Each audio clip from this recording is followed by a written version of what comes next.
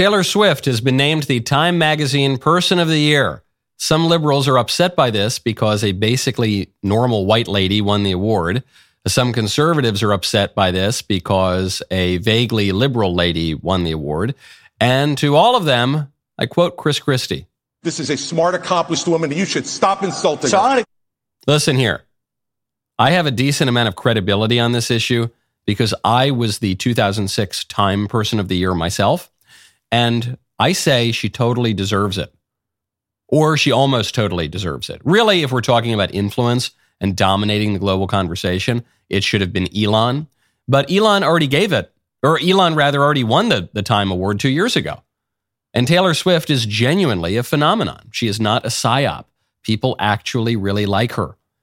I don't really get it because I'm neither a millennial woman nor a homosexual, but I am convinced that her popularity is not contrived. I have seen too many intelligent, put together, accomplished women lose their minds for Taylor Swift's tour, shell out thousands of dollars, refresh Ticketmaster for hours. It's very weird. I don't get it, but I am not the target audience. And I'm not thrilled that she's vaguely liberal, but of all the people that Time could have picked, Taylor Swift is easily one of the best. She's clean cut, she's pretty, and best and most shocking of all, she's normal. As far as the liberal press is concerned, that is about as big a win as any conservative could possibly hope for. This is a smart, accomplished woman, and people should stop insulting her. I'm Michael Knowles. This is The Michael Knowles Show.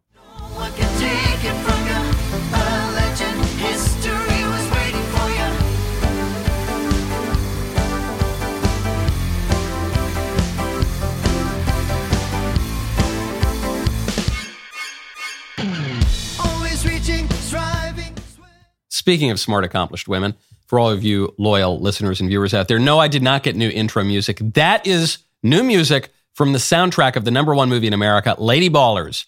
Listen to it now on Spotify, Apple Music, Pandora, or wherever you enjoy your music. And of course, watch Lady Ballers exclusively on Daily Wire Plus. Also, this episode is brought to you by Good Ranchers.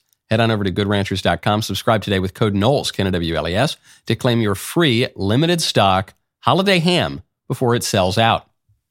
A school board president in Pennsylvania just swore the oath of office on a stack of banned books, which was mostly deviant pornography.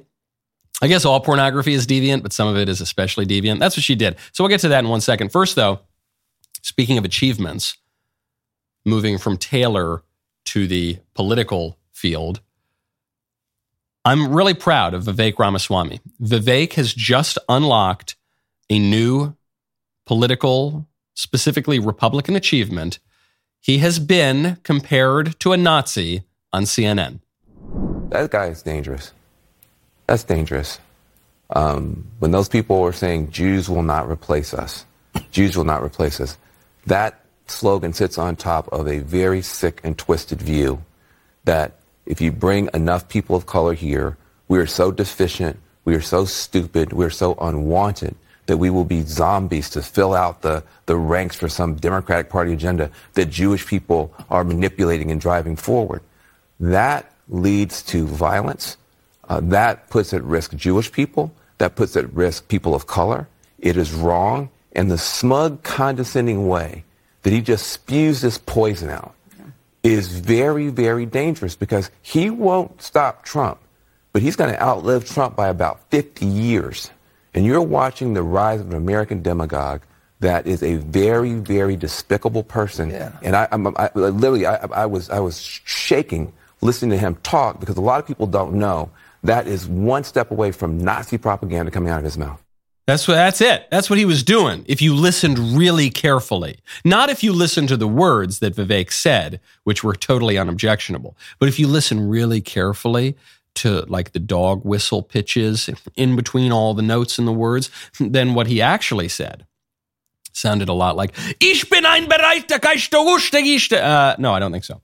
Did you hear any Nazi propaganda from Vivek Ramaswamy? What Vivek said was, there's a program of mass migration coming into this country that the libs want because it displaces Americans and it gives them an advantage. He says they call it a conspiracy theory. They call it a great replacement, but it's the explicit, totally open program of the Democrat Party to take away the borders and flood the country with foreigners because it gives them an electoral advantage. That's what he said. And then Van Jones hears that. Here's that completely unobjectionable, obviously true statement. He says, and you know what he's implying here? What he's implying is that the Jews are the most rotten, evil people on earth and ought to be rounded up and sent to get camps. Wait, what? When did Vivek mention the Jews? Huh? Well, secretly, that's what he was implying. And he's a demagogue, and good grief, man. Good on him. Good on him. If I were Vivek, I wouldn't be offended by that at all. You are not a serious mainstream conservative until CNN calls you a Nazi. You're not. If CNN is not calling you a Nazi, then you might as well sign up with the Democrat Party. To be called a Nazi by the mainstream left is the barrier to entry for conservative politics. They start to call you a Nazi if you gently advocate that we just cut taxes a little bit. Okay, the barrier to entry is not that high, and Vivek has passed it. So the guy's got a lot of achievements in his life. Okay, he's a self-made man. He's a graduate of Yale Law School. He started a very successful company. He sold it for something like $1 billion.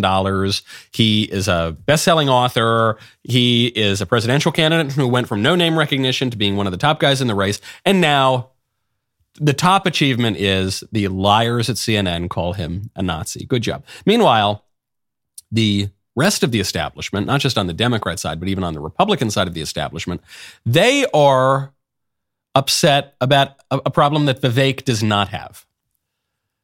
Part of the knock on Vivek is he's this young, precocious guy. But the rest of the political establishment is upset at the old people who are still in politics. Jeb Bush,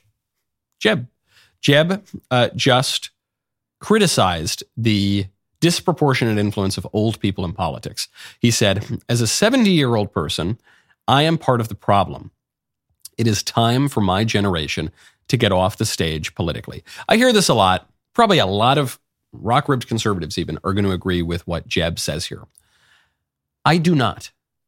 I do not suffer from ageism.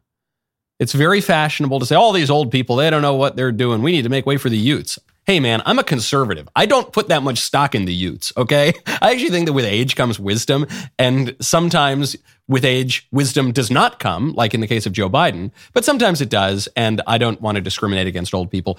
In fact, the word Senate, like the U.S. Senate, comes from the Latin word senex, which means old guy. So I think it's perfectly fine to have old guys in politics. The problem with our political order right now is not old people. It's a certain strain of old thinking. That's the problem. Does anyone believe that Jeb Bush wants more Vivek Ramaswamys in politics? Vivek is like 12 years old. He is not an old man by any means. Do you think Jeb wants more Viveks? No way. I'm sure Jeb hates what Vivek is bringing into the Republican Party, because what Vivek is bringing to the Republican Party is largely a repudiation of the Bush family's contribution to the Republican Party. Does Jeb really hate? I don't know. Joe Biden? Did Jeb really hate the old guard of? Does Jeb hate Mitch McConnell? No, I don't think so. It's an old line of thinking that is the problem. The proof of this here is Donald Trump, because even if you hate Donald Trump, you probably don't hate Donald Trump because of his age. Donald Trump has much more in common politically with the youngest prominent figures in the Republican Party right now than he does with the old guys. Donald Trump has much more in common with Vivek, J.D. Vance, Josh Hawley, Blake Masters, the group that is currently called the New Right. Trump has much more in common with them than he does with Mitch McConnell, Joe Biden, Nancy Pelosi, John McCain, Mitt Romney. He's got way more in common with the young guys. That's not the big divide is not age. The big divide is ideas. There are some Republicans who want to maintain the feckless consensus that predominated on the right after the Cold War and throughout the Bush administration, and even into the early Obama administration. And that feckless consensus was, ignore social issues, just focus on projecting American might abroad and cutting taxes. That was the consensus. I mean, it was articulated, in fact, by George H.W. Bush just after the Cold War. There was a big debate in the Republican Party. It was George H.W. Bush versus Pat Buchanan. George H.W. Bush said, when we won the Cold War, now we have to win the peace, and we've only got to focus on expanding our economic might, to the exclusion, basically, of every other question. And Pat Buchanan said, we're fighting a culture war. He gave a very famous speech called the Culture War speech at the 1992 Republican National Convention. And Bush won, and Buchanan lost, and the Bush view predominated for 26 years. And you saw it throughout the Clinton administration and the Bush administration. It was the two were not all that different. You saw it into the early Tea Party, even just focus on cutting taxes, shrinking government, forget the cultural issues. The leaders of the Tea Party, especially the political leaders of the Tea Party, I'm thinking of Paul Ryan, I'm thinking of the young guns, so-called, in Congress. The grassroots of the Tea Party was much more cultural, but the political leadership at the top focused almost exclusively on economic issues, and it didn't work, okay? And then Trump comes around, and he brings back the Buchanan view. Is Jeb Bush really concerned about age, or is he concerned about something a little bit deeper? Now, when you want to learn about these deep questions, you got to check out Hillsdale College. Right now, head on over to hillsdale.edu/Knowles. Are you a few years or decades out of school and wondering, what the heck did I even learn? And what was the point? You might even be thinking, I don't have time to learn something new. Well, if that's you, you're not alone, and it's not too late. Hillsdale College is offering more than 40 free online courses. Learn about the works of C.S. Lewis, the rise and fall of the Roman Republic, or the history of the ancient Christian church with Hillsdale College's online courses. If you're not sure where to start, check out C.S. Lewis on Christianity. In this 7-lecture course, you will examine some of Lewis's classic works, including Mere Christianity, the Screwtape Letters, and the Abolition of Man. You will also see what Lewis had to say about scripture, prayer, suffering, joy, heaven, and hell. The course is self-paced so that you can start whenever and wherever. Enroll now in C.S. Lewis on Christianity to discover Lewis's core lessons on Christianity and how to apply faith to your life. Go to hillsdale.edu/Knowles to enroll. There's no cost. It's easy to get started. hillsdale.edu/Knowles to enroll. hillsdale.edu/Knowles. Now, speaking of new problems and not dealing with them, we did a segment a couple days ago on this porn investigation from Sound Investigations. We had Arden Young come on the show. This was an exclusive that we broke. And the clip now has been seen well over 5 million times on Twitter alone. I don't even know how many on YouTube and elsewhere. It went totally, completely viral. And the reason it went viral was two shocking revelations from the undercover footage with the senior Pornhub writers. One was that, and I didn't find this all that shocking, they knew that kids were looking at their stuff. They're admitting that they at least know that on the camera. And we know that whenever there are age verification laws passed in states, Pornhub pulls their business out of the states because they don't want to comply with that. So I didn't find that all that shocking. I think that's something we all knew. The thing that was really shocking was you had 2 senior writers for Pornhub. First of all, Pornhub has writers. Apparently it does. Or whatever the Pornhub, they keep changing their name. So it was Pornhub, then that was owned by MindGeek, then that was owned by now ALO. They keep changing it because it's a disgusting company. So they don't want to have to maintain any kind of reputation. They just have to keep changing the names. This is how the left uses words and euphemisms. They have to keep changing them because the underlying reality of what they're saying is so bad. So they've got these senior writers, and the senior writers said on camera, they said, one strategy that we use to expand the market is we slip gay and trans themes into the straight porn. And the reason that we do that is that we seek to convert, their words, not mine, the straight guys to look at all this even weirder porn. So I thought that was pretty shocking because I was raised to be told that sexual orientation is innate, it's immutable, nothing can possibly change, you can't convert anybody, right? That's what we've been told our whole lives. And yet, senior staff at the most powerful, most knowledgeable porn company in the world. They've got more data than anybody on this subject. They're saying, no, yes, you can. Not only can you convert people from one sexual preference or desire to another, but that's our business model. That's our strategy. So anyway, I was pretty shocked at this. Clip goes out there, goes viral. And then, this is a really weird headline. The Advocate, which is some LGBT LMNOP magazine, runs a headline. The headline says, Pornhub makes you gay or trans, conservative Daily Wire pundit Michael Knowles claims. Did I claim that? Subheadline.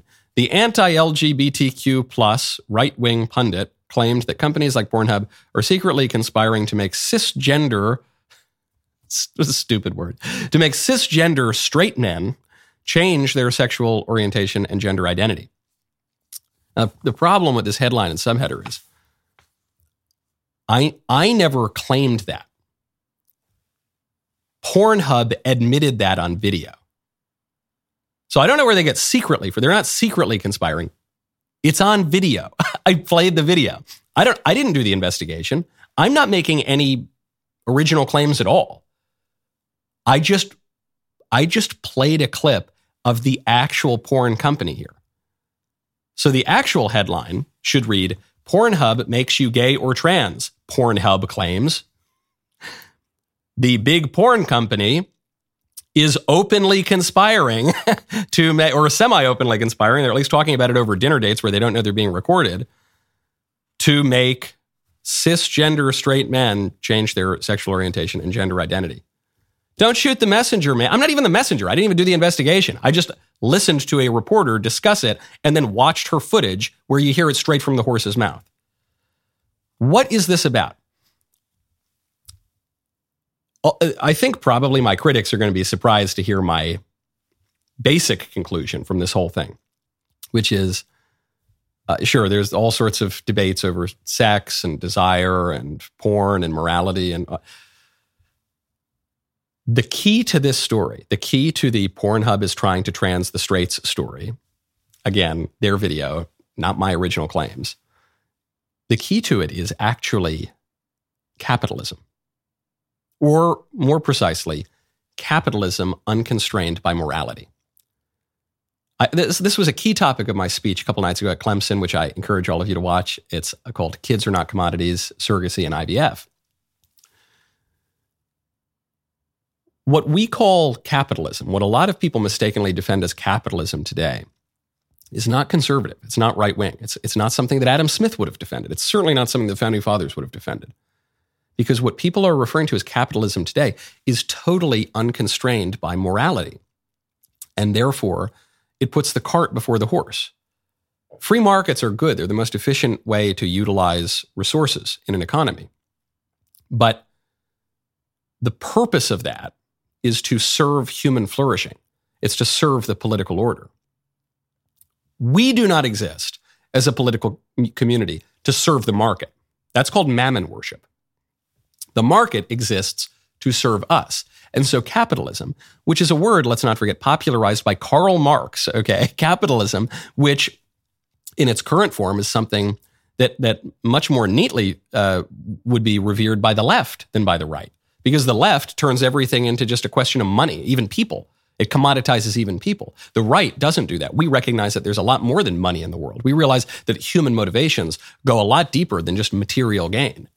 What is called capitalism today is absolutely ghastly because it has to grow. It has to expand. It has to get you to consume more and more. If it's not growing, it's dying. And so in the case of porn, which should be illegal anyway and was illegal for most of American history and most of the history of our civilization, when it comes to porn, you've already thrown morality out the window by even permitting this stuff to exist and to flourish. But a lot of people say, well, it's the free market. It's free speech. In the middle of the 20th century, leftists decided that for the first time ever, porn was going to be considered free speech. That was never the case in our country. But after that point, we then said, well, in the name of all holy free market, we've got to allow this smut and degeneracy to thrive and to expand. And then what happens? You got a porn company's got to expand. If they get all of the straight guys and the straight guys are looking at all of the straight porn, well, we got to get new products for them. You know, they've seen all of that. We need to, well, how about if we have a dude, or how about we have like a dude who looks like a chick, or vice versa, or like three guys and a billy goat, or whatever. It needs to get weirder and weirder and weirder and more varied. Not my claim. That is what the senior Pornhub staff is saying on air. You got a problem with that? Don't take it up with me. Take it up with the corporation. Don't forget, Pornhub's a corporation. So if you got a problem with that, don't even just take it up with the ideological left. Take it up with the ways in which our political economy has been so extraordinarily perverted, ironically, in the name of capitalism, which conservatives supposedly like. Now, when we're talking about morality, and the basis for morality, you got to check out the St. Paul Center. Right now, go to stpaulcenter.com/Michael. I recently had my friend Dr. Scott Hahn on the show. He's the founder of the St. Paul Center, which is one of the fastest growing Catholic organizations in the world. The St. Paul Center's mission is to give you the tools you need to know, to love Scripture better, to become more confident in your faith, and most importantly, to grow closer to Christ himself. In order to achieve this, the St. Paul Center founded a new digital learning platform called Emmaus Academy. Emmaus Academy features over 20 video courses, book studies, and original series, giving you the ability to learn from world-class theologians such as Dr. Scott Hahn and Dr. John Bergsma, as if you were right there with them in the classroom. I absolutely love everything they put out. They're a great place to start your exploration of your faith. Their 12-session study by Dr. Scott Hahn is incredible. He traces the meaning of holiness from its origins in Scripture to its appearance in our own lives today. This study will help you experience the transformative power of God's holiness, start learning more about church history, how to interpret the Bible, the basics of Christian prayer, and more. stpaulcenter.com/Michael. Head on over there. You can begin exploring Emmaus Academy. Memberships are only $25 per month, but you can sign up today for a 2-week free trial right now. Imagine what could be possible if we were all to fortify ourselves with a deeper understanding of Scripture and our faith. Do not miss this opportunity to sign up today to begin your journey with Emmaus Academy. Lady Ballers is the #1 streaming movie in the country. It's not only on Daily Wire Plus, it is only on Daily Wire Plus. It's the #1 streaming movie on all of the big rankings, but you can only watch it on Daily Wire Plus. So if you don't have a Daily Wire Plus membership, let's take care of that right now. Get 30% off new Daily Wire Plus annual memberships this weekend only. Are you already a Daily Wire Plus member? Fantastic. You can gift a 30% off Daily Wire Plus annual membership to friends, family members, coworkers, even strangers. Give the gift of the top movie in America and unlimited access to all the incredible content that the Daily Wire offers. Last weekend, Lady Ballers broke our previous record for a new release. This weekend, we are set to shatter that record again. Take a look at Lady Ballers. The people have spoken. Lady Ballers is the #1 streaming movie in America. We're heroes. It's a Drano festival. Bring the kids. We could dominate every woman's sport. My pronouns are I'm strong. Watch the most triggering comedy of the decade. I was just invited to the White House to give a talk on women's rights. You earned that. You own it. Lady Ballers, exclusively on Daily Wire Plus. #1, baby. Not a bad start for our first ever full-length feature comedy. Lady Ballers has a 92% audience score with thousands of reviews. It's time to spread the word and watch the biggest movie in America, Lady Ballers, streaming exclusively on Daily Wire Plus. Get 30% off Daily Wire Plus annual memberships this weekend only. The perfect gift for yourself or anyone on your Christmas list. Go to dailywire.com/subscribe to get your 30% off Daily Wire Plus membership now. Speaking of creepy content being accessed by kids, new report out.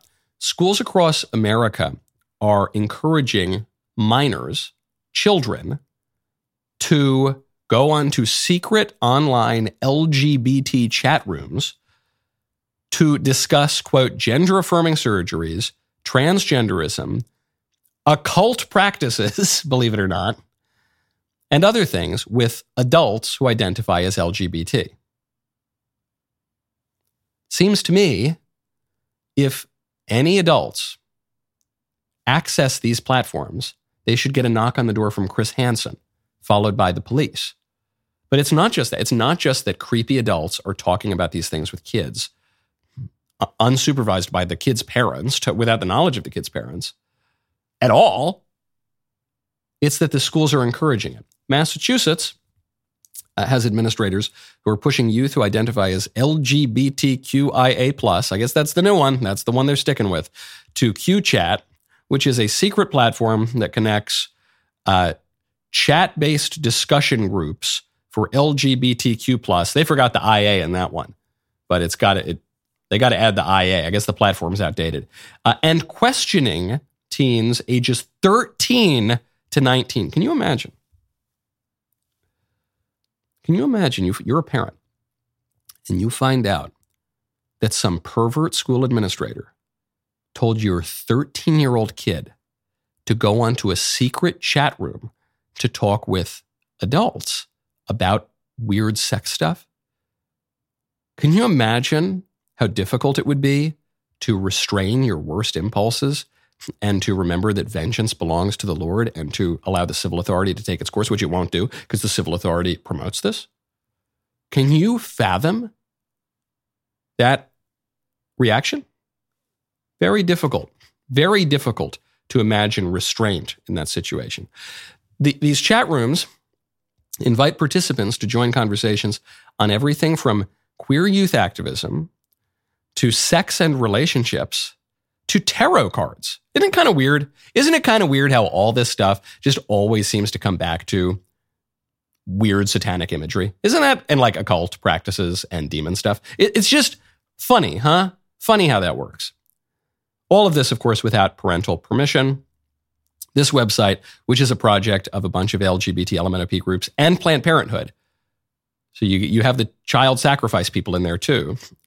They have even equipped the website with a quick escape. So if your parents walk by and see that your pervert school administrators have encouraged you to go talk about sex and tarot cards with weird adults whose identity you don't know, you can just very quickly X out of it. And you just quick escape button, you're out. So the parents won't find out. You don't want them to find out because then they might tell you not to do that. And the school really, the school wants to do the same thing that Pornhub's trying to do to you. Okay. Wisconsin, it's not just Massachusetts, Wisconsin had students guided to Trevor Space, which is a similar kind of thing, allows minors who identify as LGBT, they lost the Q and the IA and the plus, to anonymously chat with adults on the platform. This is a project of the Trevor Project, which is a radical LGBT organization. This has been exposed as a hotspot for graphic conversations about sexual fetishes, adults giving minors advice on how to discreetly obtain various sexual paraphernalia and hide it from their parents. Very, very disturbing. Adults detailing, I'm not even going to get into it. Adults detailing very, very disgusting, depraved things for the minors on the chat forum, on the platform. This is Weimar Germany kind of stuff. This is late Rome kind of stuff. The worst kind of depravity you've ever read about in a history book right now, at perhaps a much higher level going on. Obviously, I agree with that. You very likely agree with that. You normal people listening to the show. Now, I know that there are some left-wingers and even some radical left-wingers who listen to the show. So maybe there are a small number of you out there who disagree with me. And you say, no, Michael, you're totally misrepresenting this. And I'll tell you, from their perspective, this is what they're saying. From their perspective, they're saying, there are these kids who are trans, whatever, are gay, they have these sexual desires that are unusual. And they feel alone and they feel isolated. And an oppressive society with a false and cruel morality forces them to stay in the closet and deny their true selves. And these heroic adults are out there giving their time, giving their money in many cases, trying to save these poor, oppressed LGBT LMNOP children from their cruel, evil parents and this evil country founded on evil Christian morality. And they're going to liberate them and bring them into the truth and fullness of their identity. That's what they say. That's what they believe. That's the justification for this. And so, from their perspective, I think many of them have good intentions. which, by the way, pave the road to hell, those good intentions. But I bet they have good intentions. Some of them are perverts, but some of them are unknowingly perverts. And they probably do have good intentions. They really believe all of this. So who's right? What is it? Is this a bunch of weirdos grooming kids into something that will harm them? Or is this a bunch of wonderful, helpful people, enlightened, brilliant minds who are saving children from oppression and liberating them? You know my view, and I think I know your view. But it's an open question, and it's a question that the state will weigh in on, that the state must weigh in on. Because the school is going to do one thing or the other. The school is either going to encourage these chat sites, or the school is not going to encourage these chat sites. The school is going to teach something. It's either going to teach that a boy can be a girl, and therefore, if you're a boy, but you think you're a girl, then you need to be liberated and go on hormones and chop yourself up and be called by the opposite pronouns. Or it's not going to teach that. The school's going to say, no, actually, boys can't be girls. So you're just confused, and we're going to try to give you a more correct understanding of things. But it's going to teach something. The state has to weigh in, which means that the state has to have some kind of religious view. And even if you don't like the word religion, you're allergic to it, the state has to take some kind of view of human nature and who we are, how we know who we are, what we're here for. Those are all religious questions. We can pretend that they're not if you'd prefer that. But either way, the state has to have an answer to it and has to enforce those standards. Who's going to do that? Traditionally, that would be us, we the people. That's the true American tradition. You will hear the radical squishes and the radical individualists and even the radical libertarians in some cases saying that we have no right to impose our views on others. That's un-American. Man, this is un-American. You seriously think Thomas Jefferson would have supported this? No. You really think George Washington would have supported this kind of filth and degeneracy? Of course not. So that means that the view that you are claiming is the deep American true sense of freedom is just wrong. It's just ahistorical. You've been fed a lie. You've bought a bill of goods, okay? And that means we need to correct our perception first before we can then have the brains and the spine and maybe some other body parts to correct that perception for the country and return to something resembling a reasonable American tradition. Now, speaking of the schools, there's a lady, she was just sworn in as school board president in Pennsylvania, and she wanted to take the oath of office. Usually you swear the oath of office on a Bible. If you're not Christian and you're a public office holder, say you're Muslim, I guess you could swear it on the Quran. Let's say you're Jewish, I guess you could swear it on the Torah. But you swear it on a book, traditionally, that means a lot to you, that speaks to obligations that you have beyond the material world. Because what you're vowing is, I will uphold my office with integrity, I will not deceive, I will not cheat, I will not lie, so help me God.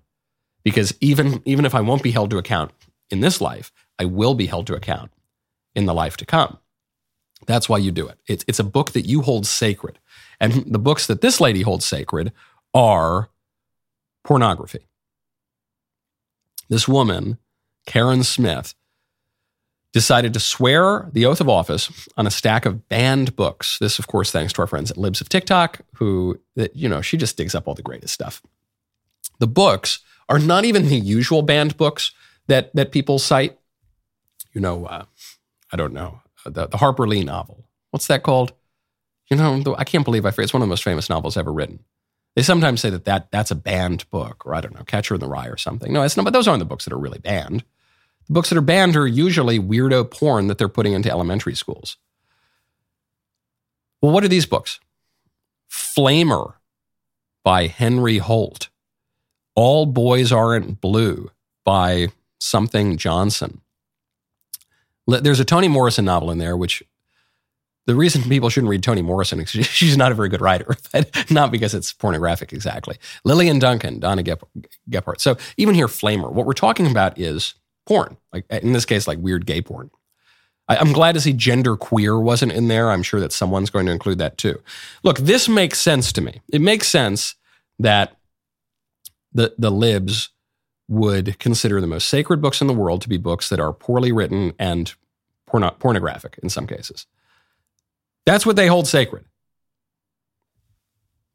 Bad writing, weak art, and obscenity. That's what they hold sacred. They don't see it like that. What they see it like is that they are swearing the oath on freedom and openness. They have a mistaken conception of freedom and on openness. We want to read there should be no banned books. And the irony here, of course, is the book that one would traditionally swear the oath of office on is the one book that is actually banned in schools, and that's the Bible. And this school board lady seems fine with that because she kicked the Bible out of her oath of office. That's the irony. There's only one book that is actually banned in schools throughout the country, and that book is the Bible. The rest of the stuff, your mileage may vary by municipality, but largely the weirdo porn stuff and the bad writing and the nonsense is permitted. They want total openness. Now, this is attractive even to a lot of right-wingers. They say, that's right, we want freedom. And they view freedom as being just total openness to everything, which, as we've said many times on this show, that's not what freedom actually is. That's not what our founders thought freedom was. That's not what the great statesmen of our civilization have thought that freedom is. But I guess my question to them is, you want total openness. You hold as most sacred just the total openness to anything and everything without coming to any conclusions whatsoever. Why? Why? Why is that good?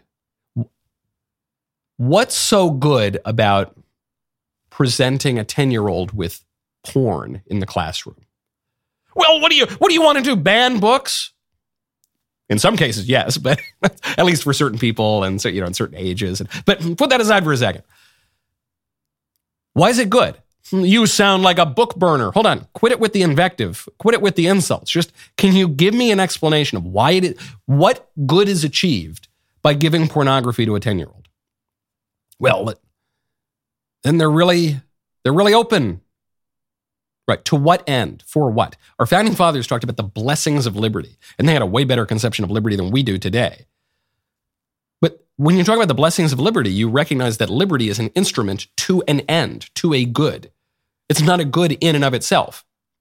It's a means to an end. So what is the good to be achieved there? They fall silent. They will look at you like you have three heads. We got to talk about these things, though. And when you want to talk, you got to check out Pure Talk. Right now, go to puretalk.com/Knowles, Knowles. Pure Talk has you covered for the holidays with a free Moto G 5G phone. No gimmicks, no trade-in necessary. Just sign up for Pure Talk's unlimited talk, unlimited text, and 15 gigs of data. You can get all of this for just $35, and you will get the Moto G 5G phone for free. But here's the deal. You need to move fast because these phones are almost gone. So if your current phone is on life support, upgrade for free with Pure Talk. The new Moto G 5G boasts a 2-day battery life, an exceptional quad-pixel camera, and a whole lot more. Pure Talk gives you America's most dependable 5G network at half the price. So make the switch today. Go to puretalk.com/Knowles, Knowles. Get this exclusive offer and select the plan that's right for your family. Pure Talk gives you America's most dependable 5G network at half the price. Make the switch today. puretalk.com/Knowles to claim your free Moto G 5G phone with a qualifying plan. Head on over there right now. Get Pure Talk. Simply smarter wireless. My favorite comment yesterday is from the Drummers Workshop at Norm's Music, who says, "What a gentleman, Chris Christie. He was so nice at that last debate, being Nikki Haley's White Castle. I mean White Knight." That's not nice. I would not make a joke like that. It's kind of funny, but that's not. He is a smart, intelligent woman, and you should stop insulting him. This mailbag is sponsored by Pure Talk. Go to puretalk.com/Knowles, Knowles, to claim your free Moto G 5G phone with a qualifying plan. Take it away. Hi, Michael. Guess who it is? No, not your uncle who smokes too much. It's Dr. Fauci. I was wondering, just one question. Why are you not wearing your mask? Just because I am not in the public eye anymore does not mean you do not have to answer to my omnipotent power. You must wear your mask. You are exposing you and everyone you know to the new coronavirus Death Star variant that's very dangerous and very deadly. Please wear a mask. You're right. You're right, Dr. Fauci. I don't know what I was thinking, especially you hear I'm just a little tiny bit stuffy right now. So who knows? I might have COVID-19, COVID-23, COVID-27. There's going to be a new COVID just before every presidential election cycle. So you're right. I'm sorry, doctor. You got me. Next one. Hi, Michael. My brother-in-law thinks it would be morally okay to donate sperm for money. I, on the other hand, do not. He would argue that it's a simple exchange and that he would have no obligation to the life created since it's done professionally and anonymously. I think it's equivalent to prostitution for men because you're essentially selling your body for money and you're working in the sex industry. He disagrees that it's like prostitution, but has no argument against why. We're both Christians, and so it got me curious, and I've asked around to other believers, and they would seem to side with my brother-in-law. I'm shocked by this. Help me win this debate. How can I convince my brother-in-law and my friends to see the moral issues with donating sperm and how irresponsible it really is? Love the show and love the work you do. Thanks. Here's the first thing you ask him. If you want to show the intrinsic immorality of donating sperm. I mean, there's so many more serious issues here, but here's the first one. How are you going to donate the sperm? What? You don't want to get too graphic, especially you're talking to your family member or something, but what is the method by which one donates sperm? Is that action virtuous and holy, or is that action intrinsically evil and gravely wrong and obviously immoral and shameful? Is it? And even if people are confused about this today, because there's a lot of religious confusion, is that action something that Christians, since the advent of our civilization, and in fact, even before the advent of our Lord and the nativity and the crucifixion and the resurrection, is that something that the line of our faith has held to be good or obviously immoral and the sin of Onan for all of history? What do you think it is? It's obviously the latter, guys. So just there, that's the very first thing. The action of donating sperm would involve an immoral act.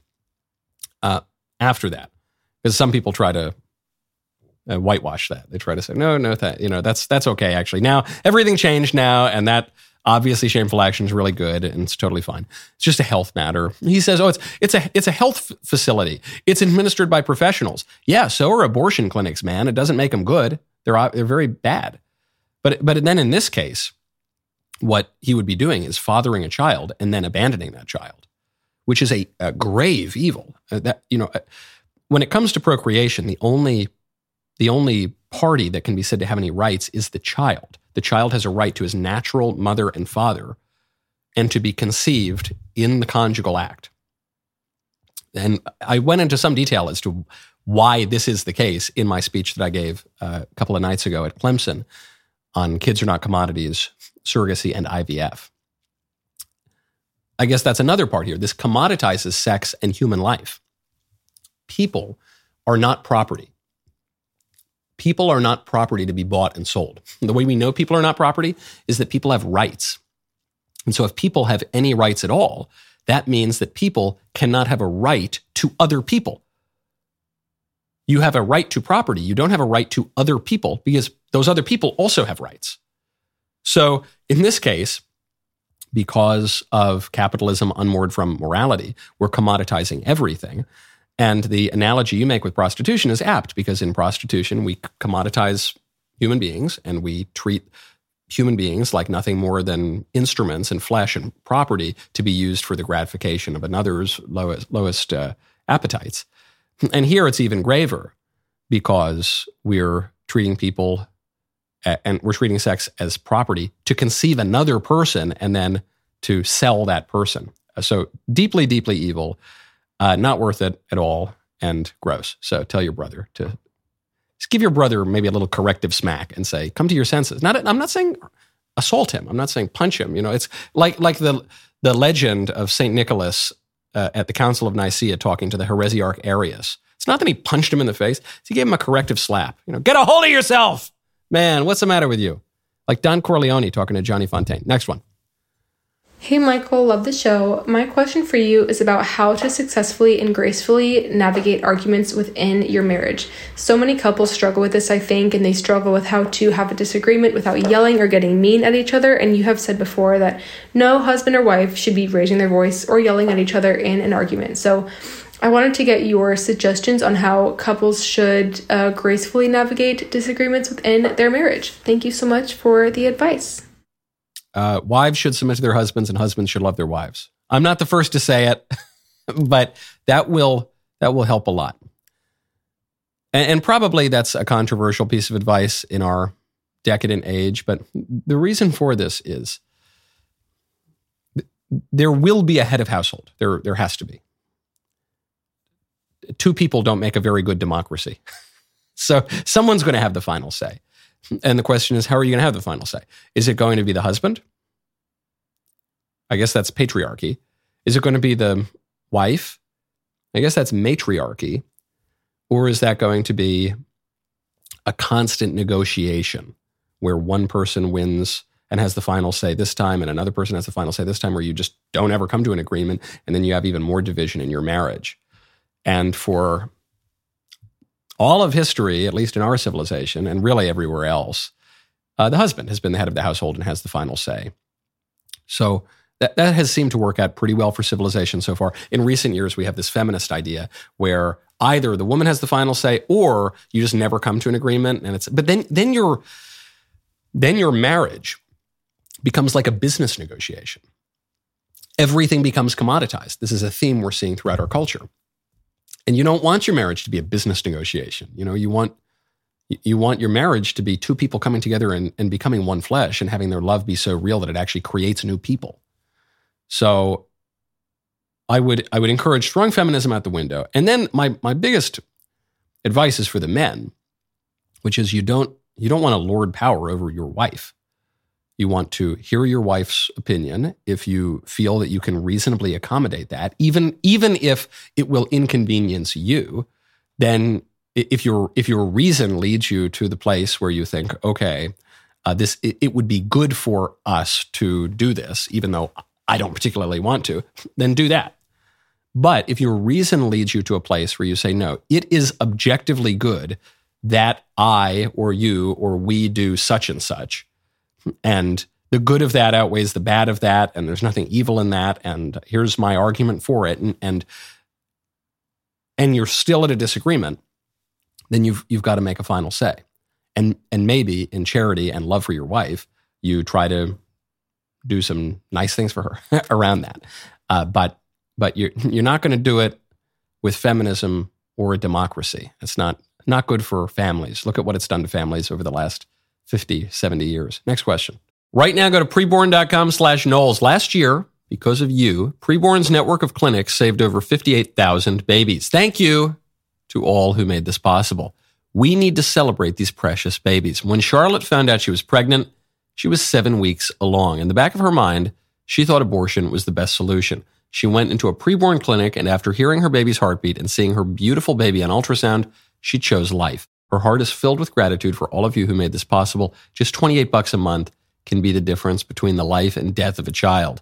When a mother meets her baby on ultrasound and hears that heartbeat, it is a divine connection that doubles a baby's chance at life. Let's join together, help mothers choose life. To donate, dial #250, say keyword baby. That's keyword baby, or go to preborn.com/Knowles, Knowles. Preborn fundraises separately for all the administrative costs. So every dollar you give goes straight towards saving babies. Go to preborn.com/Knowles, Knowles, and donate right now. Hi, Michael. I love your show. And I was wondering if you could rate your producers from best to worst. Producer Davies, Producer Danny, Professor Jacob, and Young Markella. Thanks. Love ya. Davies, obviously last, no question. It goes without saying. Ordinarily, I would say ladies first, but I think I have to give it to producer Danny here, because producer Danny has the most difficult job of anyone, because producer Danny, I send in my script, and I say, okay, hey, I need a clip of Ross Perot using the word anti-disestablishmentarianism sometime in 1972. Can you find that for me, Danny? And then Danny at 4 a.m. has to go scouring the internet, has to go to libraries and the Dewey Decimal System to find whatever clip I want. So that's absolutely brutal. Sometimes we do that on the fly. I would say Danny is at the top, followed by, we've already established Mr. Davies, obviously way down at the bottom, followed by the young Markella, of course, because she's the only one of them who is delightful, and not just a sort of broken husk of a man. And then I guess that would leave Professor Jacob in the penultimate spot, but not the last place, because I don't want to be called anti-Semitic. All right, let's get to some written mailbag. Plus, some people have suggested that Professor Jacob should be at the top of the list because he came into work the morning after he got a concussion and then actually went on the road with me to South Carolina. But that's a basic job expectation. Okay, that's not going above and beyond. Come on, who doesn't do that? A question from Jessica. Michael, how do I tell my husband to be more financially responsible? He has made poor financial decisions before. He finally admitted that we have accumulated over $15,000 in debt that I was unaware of. Oh my goodness. We're working hard to pay it off because I want to quit my job to stay home with our 2 young kids and homeschool them. But occasionally I will open a statement from an account that I thought was closed, and he responds with, I'm not perfect. Oof. He comes from a family that did not handle money well. He has made other poor and impulsive decisions in the past that I am still working to forgive. I want to tell him to man up because he has a family to take care of and that I need to be able to trust him. But I'm Catholic and I don't know how to both submit to my husband's leadership and tell him to be a responsible leader at the same time. How do I address this in a way that will be effective and not like I'm nagging? Thank you so much for your show and all you do. I've learned a lot about my faith just from listening to you. That's very kind. You need to put limits on the way that he can spend money. Not that you need to do this. You as a family need to do this. Because in an ideal functioning family, the man would be the head of the household in all ways and would be responsible. But in this case, he has a defect of his will. He has a problem here. He has a vice. And that vice involves money. So just as if your husband were an alcoholic, you wouldn't keep booze all over the house, right? Because your husband is a spendthrift, and I don't know how he's spending money. Maybe he's a gambler, maybe I don't know what it is, but however he's doing it, that's his problem. And so you don't want to leave credit cards all over the house either. He has this problem. He recognizes that he has this problem, which means that he has to, for the good of your marriage, if I were him, what I would do is delegate to you the financial management of the household. I actually do that to my wife already because I don't really know how to manage a household whatsoever. But I would delegate that to my wife, and I would limit even the amount of credit that I could run up. I would call the credit card company. I would say, lower my credit limit. I would give up my debit card. I would not.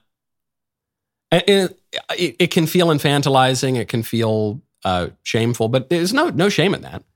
If you're a booze hound, there's no shame in keeping booze out of your house. You don't want to put yourself in the near occasion of sin. You don't want to put yourself that close to temptation because you know your own weaknesses. That's actually very manly. That's very reasonable to do. And in this case, his weakness is money. So he's got to be kept away from the money. He's got to keep himself away from the money. He's got to put limits on it. If you're addicted to porn, we were talking about porn earlier in the show, then you got to put software on your computer to stop you from going to the porn websites. If you're addicted to womanizing, then you got to not go to the club or wherever you meet women.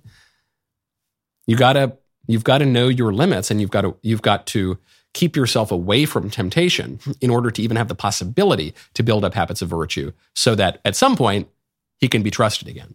But otherwise, if you don't do that, if his selfish pride will keep him from doing that, your likelihood of being divorced, even if you're a practicing Catholic and a devout Catholic, is significantly higher than it should be. Gotta know your limits. Okay, the rest of the show continues now. You don't want to miss it. Become a member. Use code Knowles, KNWLES, at checkout for 2 months free on all annual plans.